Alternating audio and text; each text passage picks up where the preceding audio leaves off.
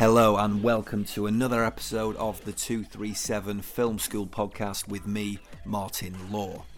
Today my guest is writer-director Gareth Tunley, whose debut feature film The Ghoul hit the BFI Film Festival in 2016 before being released in cinemas in 2017. The film is a psychological drama starring Tom Meaton, who also produced the film alongside Gareth and producer Jack Healy-Gutman as well. The film was nominated for a BAFTA for Outstanding Debut by a British writer, director or producer.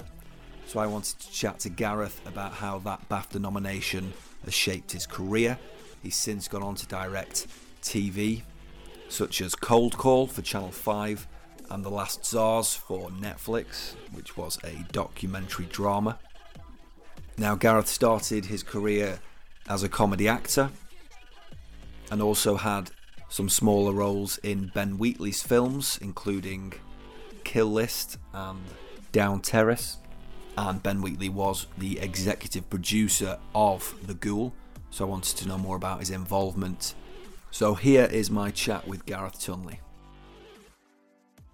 So Gareth, you obviously started out as a comedy actor. Is that something you still do now? I'm still available, Martin. I'm still available. Work. But I haven't done anything recently. I can't remember the last thing I did actually. But yeah, no, that was what I did for a good few years. I started actually doing live comedy on the circuit, doing sketches and characters. That's kind of how I started. I mean, it was basically because I couldn't get it together to make short films. I tried to make short films and just found it too hard. Being a broke person in London in the late 90s and early noughties, it was just punishingly hard to make any kind of film. Especially, it was the beginnings of the whole digital thing, but it wasn't really accessible. I didn't have a computer. I didn't have a camera. I didn't have, there were no cameras on phones. So you couldn't make anything without a huge amount of organisation. And so I sort of drifted into live comedy where you can just turn up and do it. So was your plan always to actually be behind the camera, making the films, directing, producing? Was that always your original kind of interest? Yeah, it was since I was since my late teens. But I just I couldn't find a way in. And I'm still looking, basically, even though I'm making some inroads into that.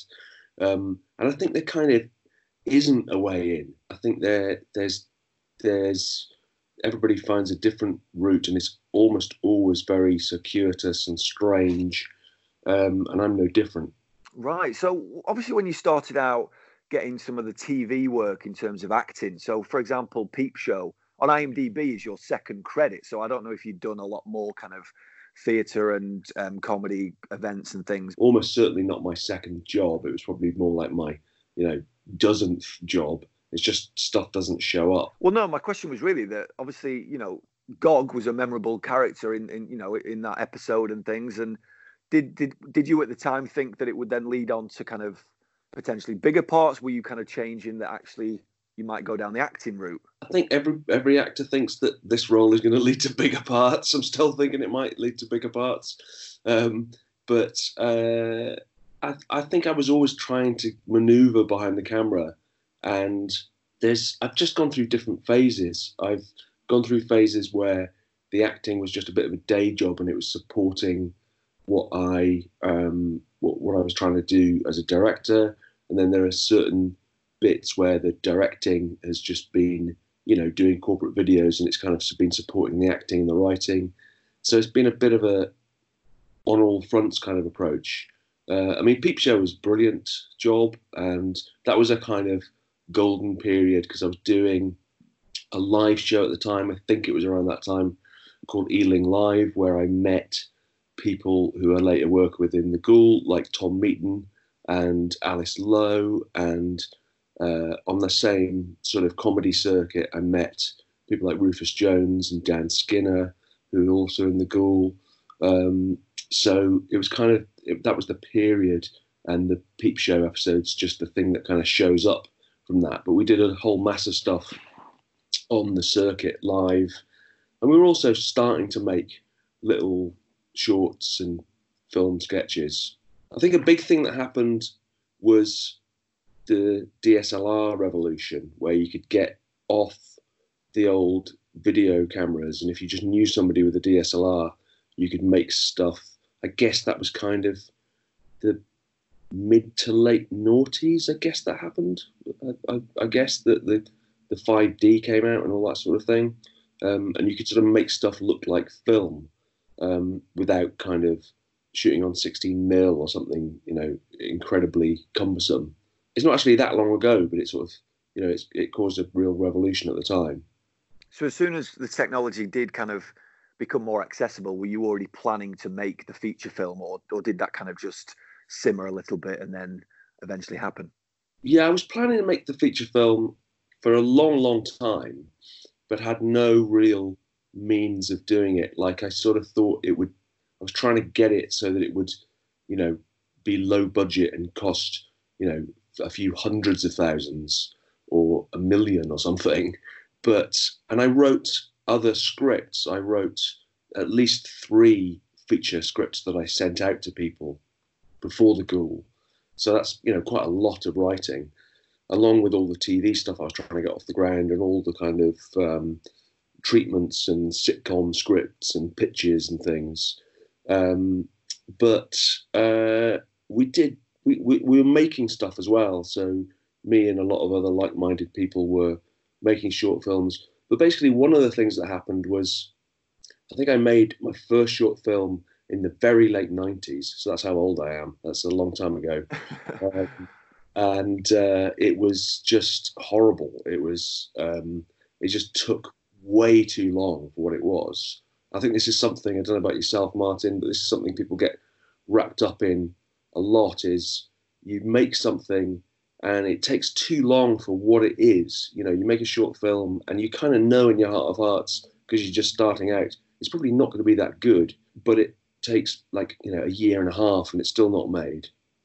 I mean, this is definitely what happened before post-production became as easy as it is now, where you can, if you've got a laptop, you can edit. Whereas in the old days, if you had to sort of borrow post-production time, it could just drag on for absolutely years.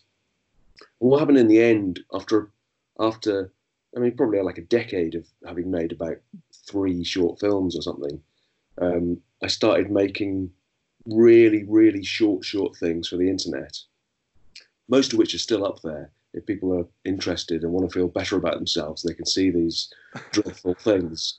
And they were just little viral length things, little animations, GIFs sometimes kind of things that were like a minute long, stupid sketches. And I did that for a couple of years at least, and had a blog and all of that sort of stuff. This is around about kind of 2007, that sort of time. And I think that was the real basis for the Ghoul. It taught me how to do pretty much everything myself if I had to. And that's a good sort of basis to go from, because it kind of gives you confidence. Even though I didn't do everything by any means on the Ghoul, I sort of could have done that a stretch. And I think psychologically that's a huge thing. So when you said that you were sending out some of the scripts that you'd written and things like that, at that time, obviously you were acting and getting parts in certain things. Yeah. So did you have an acting agent, and did that help get scripts sent to certain people, or were you just kind of sending them unsolicited? Yeah. No, that's right. I'd come in via the comedy scene and gone up to Edinburgh in the sort of late 90s, early noughties, and got an agent, changed agent a few years later, but it was mostly acting and sort of, I guess light entertainment basically. But they also represented me for scripts. I've now got a writing and directing agent as a separate thing. But back in those days, they would at least have contacts. And I remember I sent out feature scripts, and this is one of the other things that led to doing a low budget feature. I was really impressed compared to TV, because I'd been pitching stuff to TV and getting nowhere for years. And even though the feature scripts were rejected, I got some really good feedback. It seemed to be a different culture in film. So even though we don't really have a big or maybe because we don't have a big machine-like film industry. I don't know what the reason is, but or maybe I was just lucky, but I got really good feedback. Even though ultimately the answer was no, I got kind of big long notes on these things, but they had no intention of making them. It was in a way clearer than ever, and I just thought, well, I've got to make one of these low budget features. That I'd known a few people by then who had made low budget features of one type or another, and had sort of read about it over the years quite a lot, and so I in the end decided to just go for it. So how important would you say at that time for you as a performer, someone wanting to actually, make films, how important was it to do the networking? And when you were even getting the TV stuff, were you kind of talking to the directors and watching what they were doing, backstage and things like that? Yeah, I mean, I learned a lot. You basically learn by doing. So I learned from making stuff definitely more than as an actor. I mean, as an actor, what you see is how to make stuff with a first AD, a second, a third, a catering department, a DOP who's got a team of 3 people with him or her, and all that. Whereas when you're a student or somebody just starting out making films, it's basically just you and a mate in a field, trying to make something. And the only way to learn to do that is to do that. Is to just go out and make stuff. So I sort of learned a bit, but I mostly from acting. I met the cast of the Ghoul, and we also laid down the foundations of our kind of contact, our network that eventually helped us to get it out into the world, which is a huge, huge thing. But really, by making stuff, I met people like Ben Pritchard, who was the cinematographer on the Ghoul. That was from making a short film I did with him and doing some professional stuff with him as well. So yeah, the network's important, but I think you build it, or I built it anyway, just by making a ton of stuff. And how long would you say it took to write the finished script for the Ghoul? So it went very, very, very slowly and then very fast. So over years and years, I had this vague idea, which wasn't necessarily supposed to be a micro-budget feature. It was just one idea out of many that I often have, which, probably not going to go anywhere. And it had all sorts of crazy kind of stuff in it, which I couldn't see a way to do on a micro-budget anyway, especially the original version. So in a way, it took a decade in terms of how old the ideas are. But then once we decided to go for it, I ended up writing it reasonably fast in a matter of months and had a sort of messy draft that I showed to Tom Meaton, who's the lead in the film and also co-produced the film with Jack Gutman. And he and Jack read that, and we worked fairly quickly, overlapping with pre-production, I guess. So it was sort of slow, fast. Yeah, I think if I remember rightly, in one of the interviews that the 3 of you did together, I think you said that pre-production was only probably 3 months from saying in was it January you said you were going to start and you were going to go for it? Yeah, I think it was the end of the year before, so 2013, we said we were going to go for it. So we'd made a short film called The Baron, which is like a comedy short with Tom Meaton in the lead, one of Tom's characters, his idea. And I felt on that things were coming together after years of making, like I say, tons and tons of stuff, that I was finally learning how to sort of bolt things together and tell a story. And that was made for a few £100, that one. And then me and Jack basically said, we'll make one other film, which we did, another short, and then we'll make this feature. And so in sort of late 2013, we said, let's go for it. And I think we were planning to film in February, and then it got pushed back to March, as these things inevitably do. But it was fairly short turnaround. The thing that took the time was post-production. So we were editing for a year around other jobs. So obviously not editing all the time. So if you put it all together, it's probably a couple of months, but fitting it in on weekends and so on. And then we got locked into trying to mix the sound and do the grade and get the thing actually delivered was a nightmare that took another sort of, oh God, I don't know how long, another 6 months or something. And then, of course, we had that sort of overlapped with trying to get the film out into the world, which was a huge task. And by that time, we'd hooked up with, he became our executive producer, Dheeraj Mahe, who was fantastic and really was the guy who got the film out into the world, just did a whole load of work, and also had a kind of vision for the film that we wouldn't have had, I think it's fair to say, in terms of not just getting it into a festival, but trying to get it onto screens. And yeah, he had a way of understanding how to pitch the film to the industry. So not trying to get it straight in front of audiences, but our first audience for the first sort of 6 months really was just industry people, and having to virtually drag them along to private screenings in hotels and things, as a sort of hidden part of filmmaking there that people don't see, which is this kind of, especially with a small film that doesn't have any sort of weight behind it, it's just trying to get people to kind of take it seriously as a film. Right, so he was not involved in the actual production. He purely got on board during the post-production and there to help get distribution. That's right. He was basically an advisor during production. Him and a couple of other guys were the people we would ring with questions, and Dheeraj was more the kind of business side of things, I suppose. We would ring him about anything. But then he saw it, and I like to think he, liked it enough to give us his time. And so yeah, he kind of came on late, as it were, but completely. It's a weird thing because the film was locked by that point, but it sort of became a different film from being this kind of file on my hard drive. It became, over about an 18-month period, became a proper film with a film festival premiere and a distributor, and release in America and on TV and all the rest of it. So when you say locked, you mean you'd finished it, you were happy with it, but then it was that extra process of getting it out there?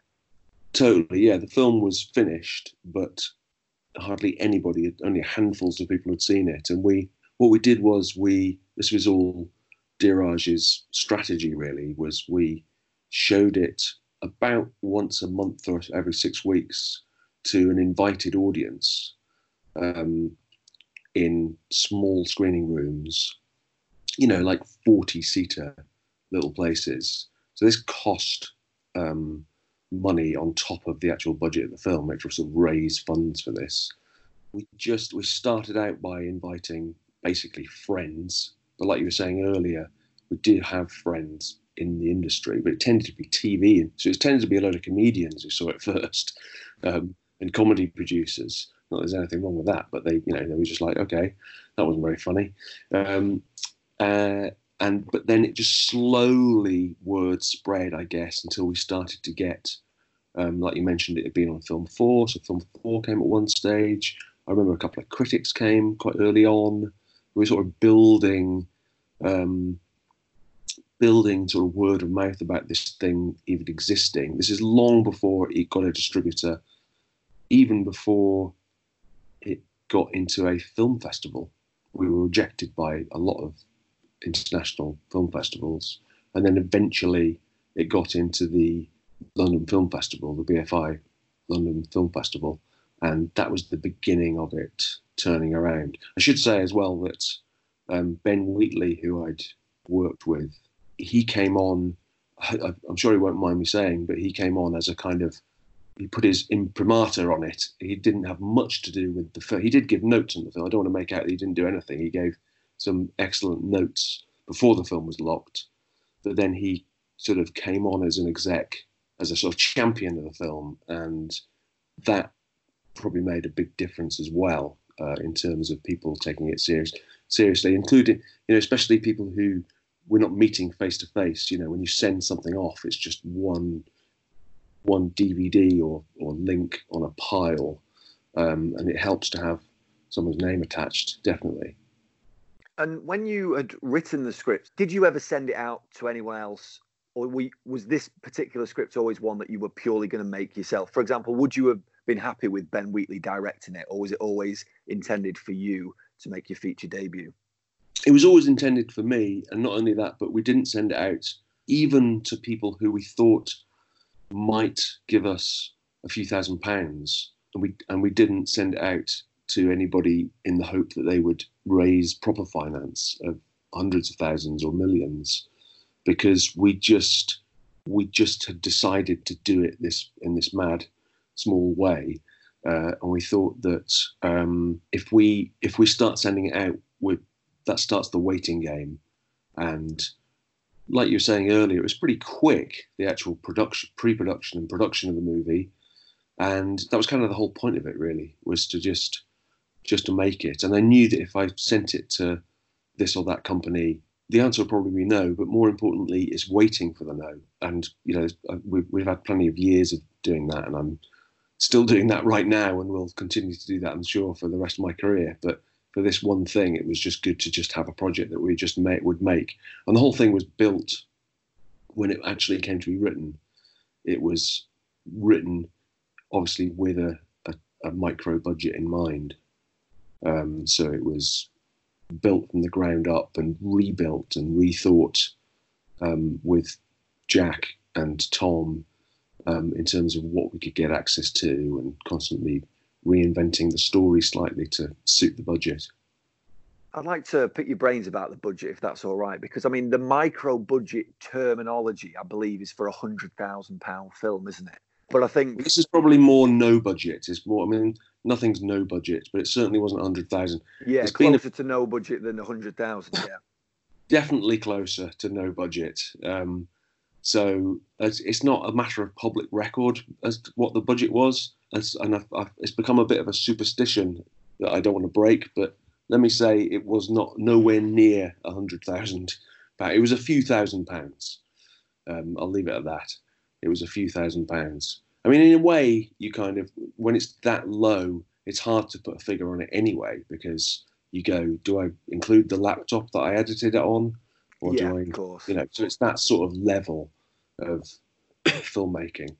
I think I heard in an interview you said that you got part of I think you actually said you got half the budget through the film and TV charity, the John Brabourne Awards. That's right. And when I've been on there, I think it gives up to £5,000. So when I was working it out, I thought, right, it's maximum £10,000 budget, and nothing about the film looks well, you 10,000. See, this is the trouble talking to Martin, is you're cleverer than I am, and you've come very close there. That is basically the size of it, yeah. So yeah, and they're a great charity, and that was a big.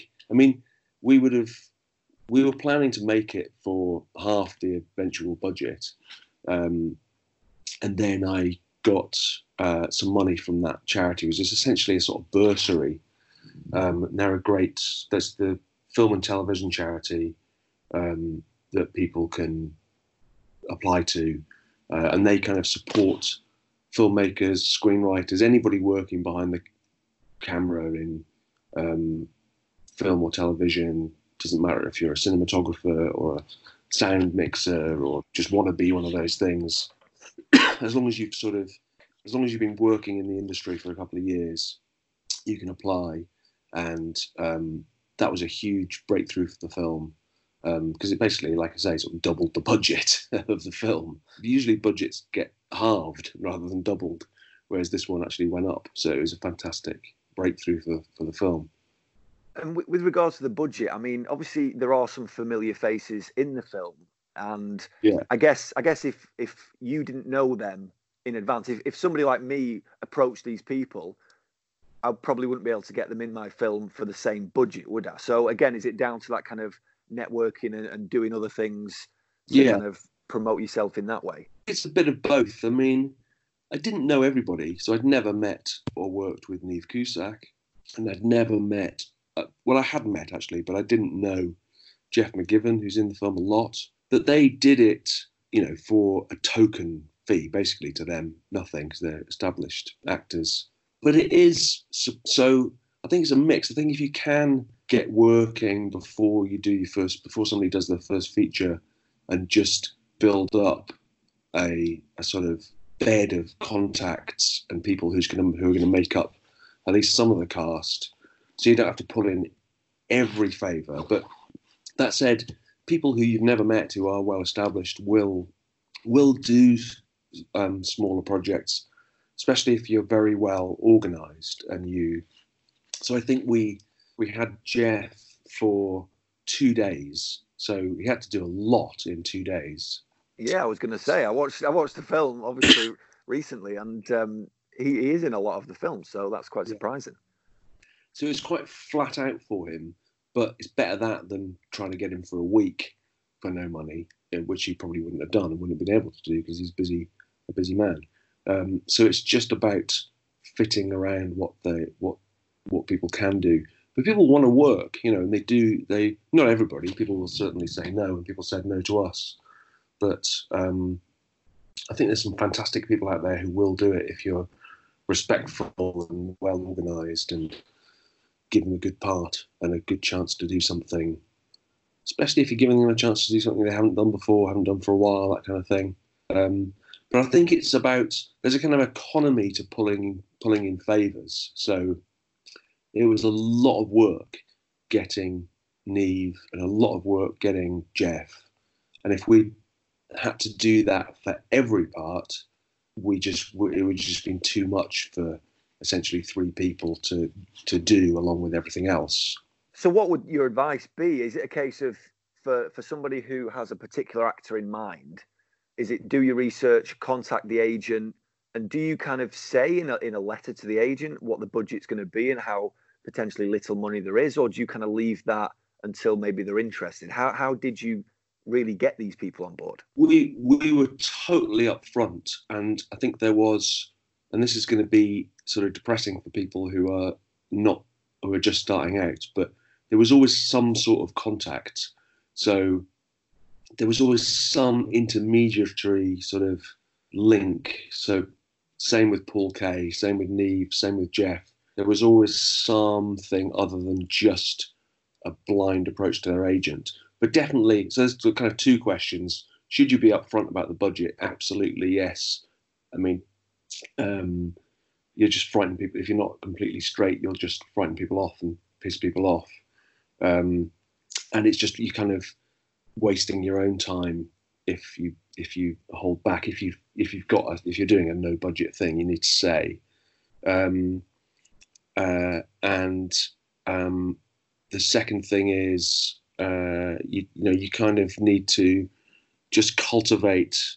If you're not in a position, well, I actually don't know what would happen if you just approached people completely on spec with no link.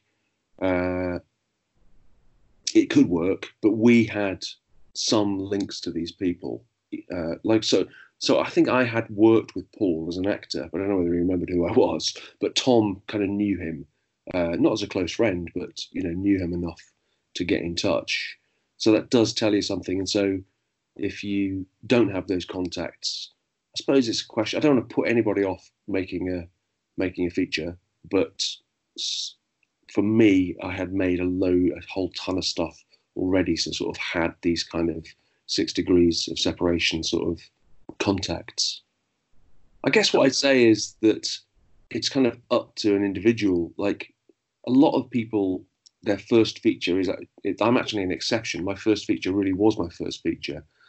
I know a lot of people, like, I suppose a famous example would be Shaun of the Dead, which wasn't their first feature.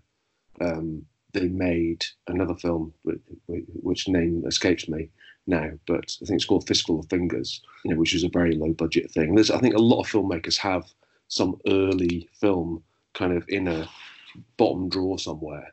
And there's no time like the present to get that, even if it's bad or it doesn't quite, come together, or it doesn't get into any festivals, or it doesn't. If you can make it and make it fast and have fun making it, I think that's the way that you then make contacts for your second film.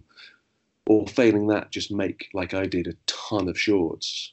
You mentioned obviously that the psychotherapist was only on set for 2 days. I mean, Yeah. What was the total shoot then? So all our dialogue was done in 10 days, which is a ridiculous, a ridiculously short amount of time. I'm not saying that's necessarily the best model, but I don't know how you get people for longer. I mean, you could do a kind of filming at weekends over months kind of approach that I know some feature films are made that way. My model was, I mean, I've been involved in a few low budget features and many, many shorts as an actor, but I had done Ben Wheatley's first feature as an actor. I was only in it for about 5 minutes, but I was in it. And I watched it being made, and I kind of knew a bit about how they'd done it. And I think they shot that in even shorter space of time. I think they shot that in like 8 days or something. And ours was a slightly more ambitious film from a production point of view. So we sort of naively went, well, try 10 days. But I remember Ben and Andy Stark, who was their producer, who was another one of our kind of advisors, basically saying it's just a calculation. How long can you get a crew to give up their time for nothing?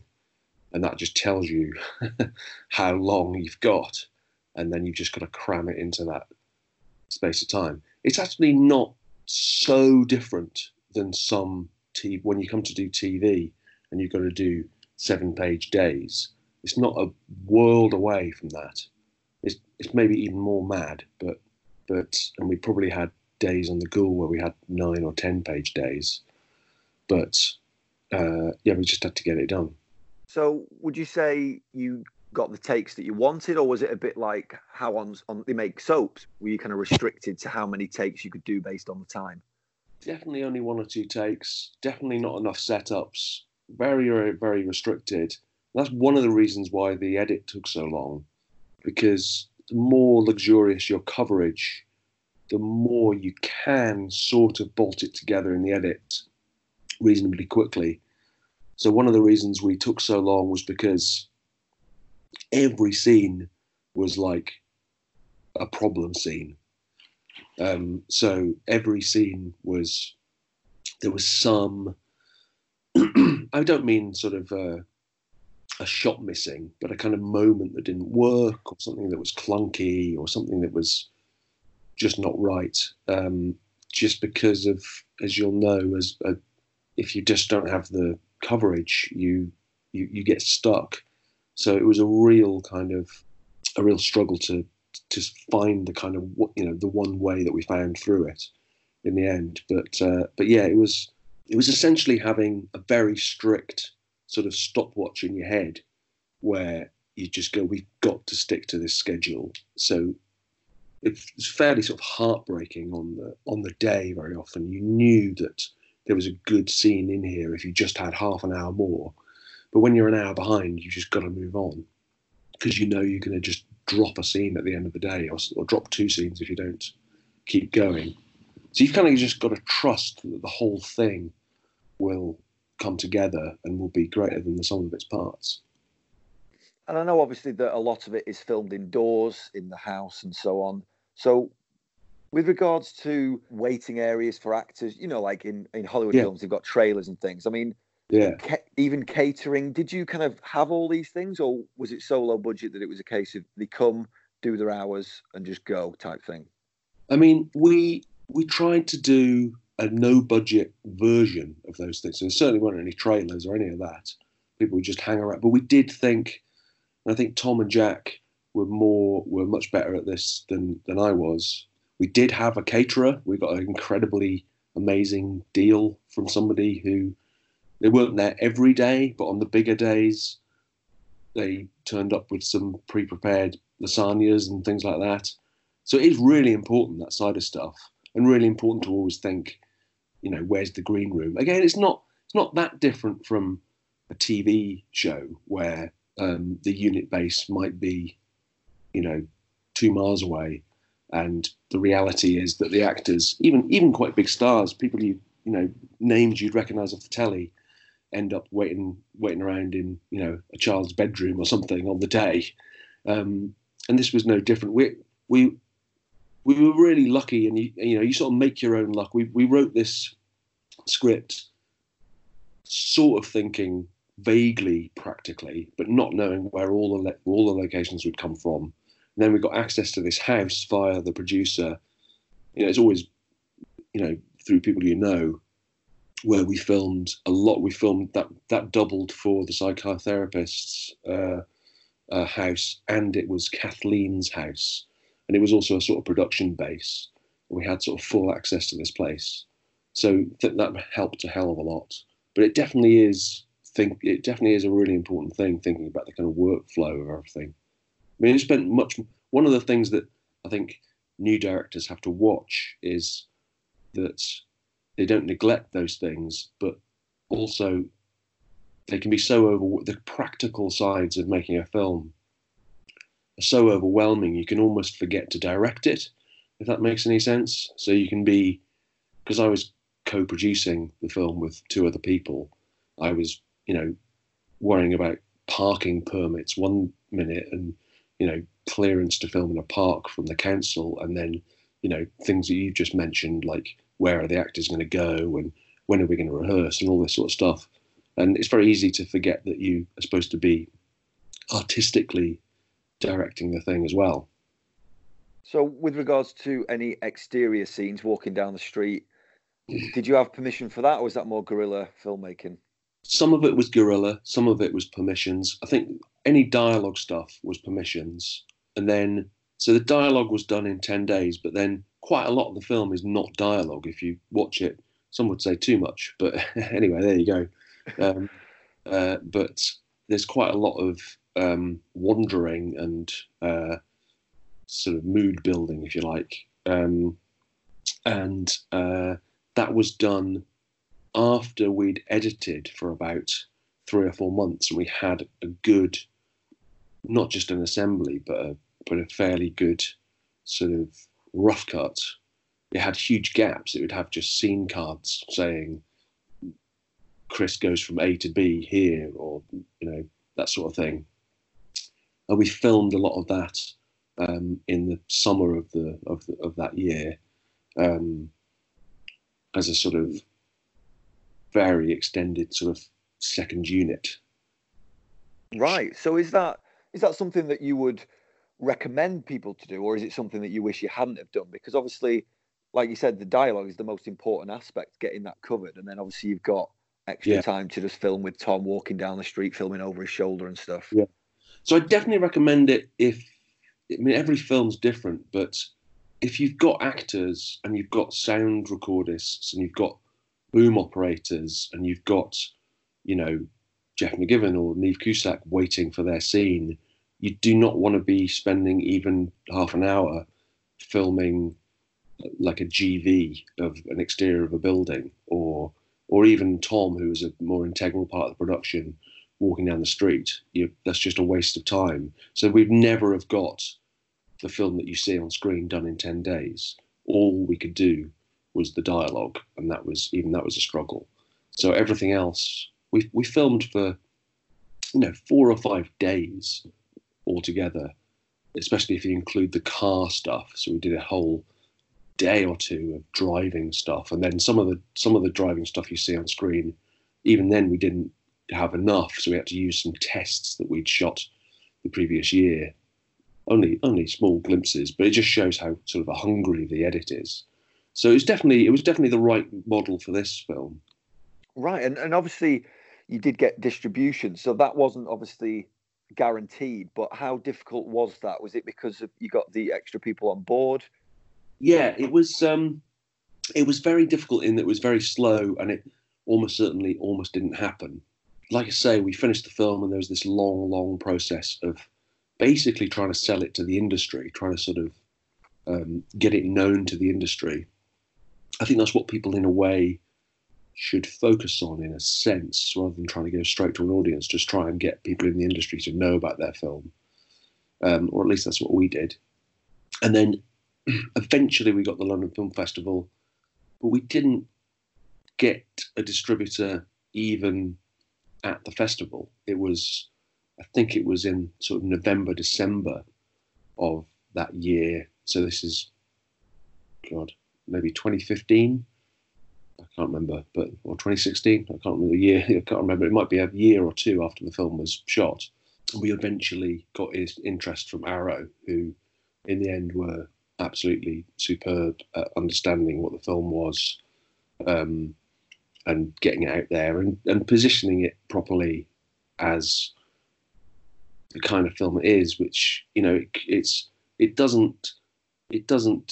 difficult thing because The Ghoul is called The Ghoul and it sounds like it's a horror film, and it is in some ways.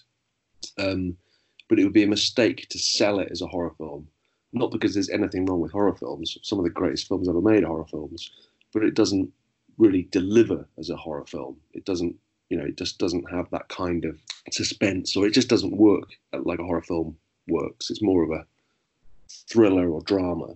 So they understood that, and even though they're, well, perhaps because they're genre guys and they're big horror fans, they sort of just knew how to position it slightly more in a kind of, in just a different space, basically.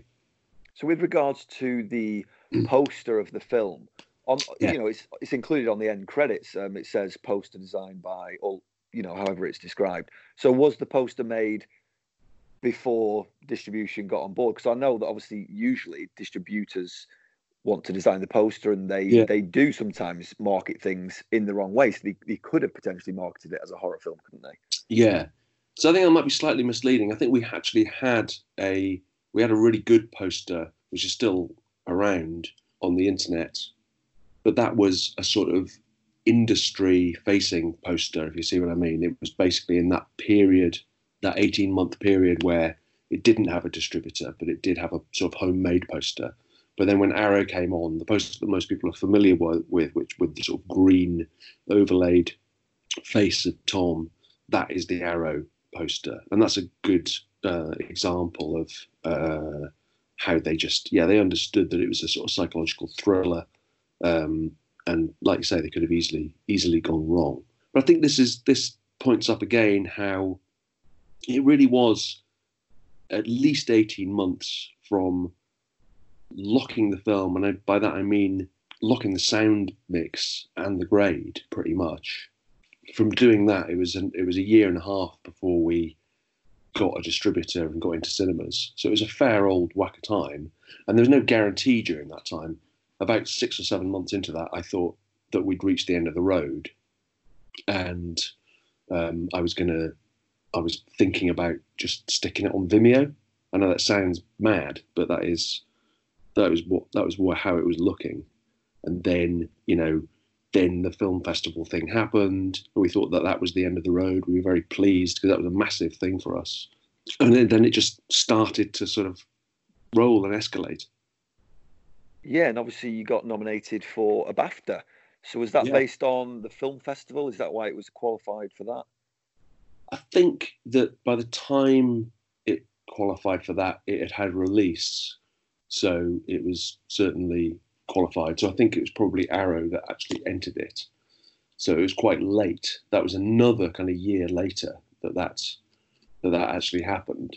But yeah, I mean, that would have been literally a joke on most short films. People will, after a take, people will go, right, that's the BAFTA, and it's just a sort of joke that filmmakers have. So yeah, that was amazing, and that was just an incredible sort of result. So it just shows. But I can't stress how we did not make the film. We made the film thinking realistically, we want to get this on in like one cinema in order to get some reviews that we thought would be like little capsule reviews, like a couple of inches in the corner of a magazine. And we'd have been fairly happy with that. So really, it got much bigger than we ever. Even though it's not a big film, it's still a small film in the great scheme of things. It got much bigger than we anticipated. I've never even made a sort of a properly budgeted feature before that. Obviously, you mentioned at the start that you now have got a agent for your film and TV directing work. So was that on the back of the film, and how much did having a BAFTA nomination help with that and get future work? Now, I did already have my current agent for the film, and I got that off the back of doing, I guess, enough shorts and taster tapes and I'd done quite a lot of stuff. I'm not saying it was necessarily any good, but there was lots of it. And I'd done stuff in the comedy world. So there's enough for an agent to go, okay, there's something here I might be able to sell. So that was all in place before the Ghoul was made. Right, but obviously you have had more mainstream directing television gigs, haven't you? So would you say that the film and the BAFTA nomination has certainly helped with that? Oh, hugely, yeah. I mean, it's basically been instrumental in me being able to do TV work, which, I mean, in a way, my career is kind of going round in a loop, because I'm doing the TV work, which if somebody glanced at my IMDb and didn't pay too close attention to the dates, they'd think that the TV work I was doing was before my first feature, but it's actually the other way around. But we'll wait and see whether it leads to more features. That's the aim, obviously, and more of my own stuff. But doing the TV work is just brilliant, partly because earning a living, and also I'm just getting that experience, which is what I wanted in the first place, which was kind of one of the reasons why we made the film. But it's just, it's had a huge impact on my career. But it didn't, people have really got to keep the faith, because it really didn't at first. It just looked like it was just going to be a thing where we were going to have to say to ourselves, "Oh well, that was good. We did it. It was worthwhile." But we'll just have to move on after kind of sticking it up on Vimeo. So it just shows you just got to keep the faith and keep putting your work out there. Keep hawking your stuff around, even when it's finished. Yeah, because the film was obviously made in 2014, and then those BAFTAs were at the start of 2018. So I mean, that is quite a big period, really, between first day of filming. Yeah, no, absolutely. Yeah, it's a big long period. Yeah. So 2014 we shot, didn't finish the edit till 2015. Then the grade and the sound mix, as I say, dragged on, I guess, till 2016. Then there was the sort of 18-month period of trying to get it out into the up until having distribution. Then distribution obviously takes time. There's a bit of waiting around. I think it was August, September 2017 that it was actually released. And then, the BAFTA's the following year. So it's a fair old wodge of time. So in that time then, how much work were you doing on other things here and there? I mean, you mentioned earlier, so I don't know if you were still doing anything like this, but you mentioned like corporate videos. Were you kind of well past that? Were you still just doing bits of TV? No, I'm still doing that. Yeah, no, I'm still doing that. So the TV work really followed doing the feature, and really, if I'm being honest, followed getting the BAFTA nomination. Although there is some overlap. But while editing the film, one of the reasons it took so long, and while doing all the post-production and post-production, I was doing, for instance, English as a foreign language films for BBC Online. So for people who wanted to learn Mandarin, I did some films for people who wanted to learn French, just for instance, but just all kinds, and comedy taster tapes and all sorts of things, whoever would have me, basically, just to keep myself going. And the occasional bit of acting as well. Right. And again, I mean, this is a bit of a personal one, but financially, has that always been able to support you through, or have there been times where you've thought about jacking it all in and getting kind of a regular job, Oh, certainly. I mean, it's been a struggle, and I think it is for, all filmmakers. So definitely, I've always resisted getting the kind of day job. I've sort of always said I'd rather just be broke and have the time rather than have the day job. But I'm not sure. That's mostly because I'm a bit lazy and don't like doing proper work than it being the right strategy. I think people just have to do whatever works for them. And sometimes that is just having a day job and doing all this stuff around it. It's good to have some flexibility, though, to be able to go from one thing to another. But it is difficult. It's the main difficulty. It's the main thing that's slowed me down over the years, is just lack of money. Yeah. So when obviously you get offered a directing gig for TV, is it a case of you have to fight for it, or do you kind of get offered it straight off the back of previous work you've done? So Cold Call, for example, was the recent one was that ITV? That was for Channel 5. So how did that come about? So that came about. That one came about fairly easily, but there's always a bit of a. I mean, it's difficult to fight, isn't it? Because you know, you you it's finding out that the job. By the time you found out the job exists, you're probably already on a short list of people, and then you can fight a little bit. You can do your best in the interview and pitch for it and all the rest of it. But this is the difficulty, as you probably know, with anybody's career is you're not usually in the room, to do any fighting. So one of the main things that the film has done for me, and why I think it would be worth doing even without BAFTA nominations, which you can't really control, but just making something and trying to get it out there, is it just gets you in the room. It just gets you on people's lists, gets you on people's radars. Because that's half the battle, isn't it? Is just getting known to people. And moving forward, then, have you got a plan for a second feature? Would you be willing to go down the same route of, under 20 grand and just making it off the back of money you've got saved up and other bits you can kind of accumulate? Yeah, it's something I've thought about. I mean, it would be tough to do it because it's such a big chunk of your life. I have thought about doing it again, that you could do it with the experience you amassed. You could do it perhaps faster and with perhaps a little bit more money. But I'd obviously rather not. I'd rather I think people usually only have one of the. There's a few filmmakers like that who do no budget films, and that's what they do, and that way they have complete control and they support themselves in other ways. I mean, I guess I've got ambitions to do properly budgeted stuff instead, basically. But it's just a slow process of trying to get finance together. Is a very, very slow and laborious process, and you just got to keep one of the main things is keeping yourself creatively interested and having lots of plates spinning. So have you got scripts that you have sent out, and is it a case of you just waiting to hear back and hopefully one day get greenlit, or is it something that's just because of obviously other work, TV directing and so on, is it slowed that down a little bit? It does get slowed down by having other work. But yeah, I've got other things, in various states of development. But, it's never enough. Like it's finding time to write.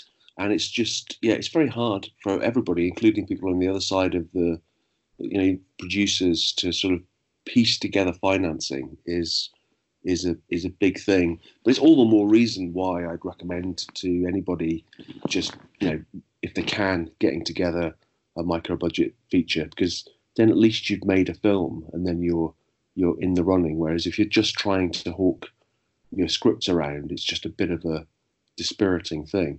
Gareth Tunley, thank you very much. Thanks, Martin. If you get the Ghoul DVD, it's got a making of commentary on it that we did for that as well, which is even if you're this much of a nerd over it, then you want to go through a micro budget film and really go scene for scene as to how it was made, then me, Tom and Jack did do that for a DVD commentary.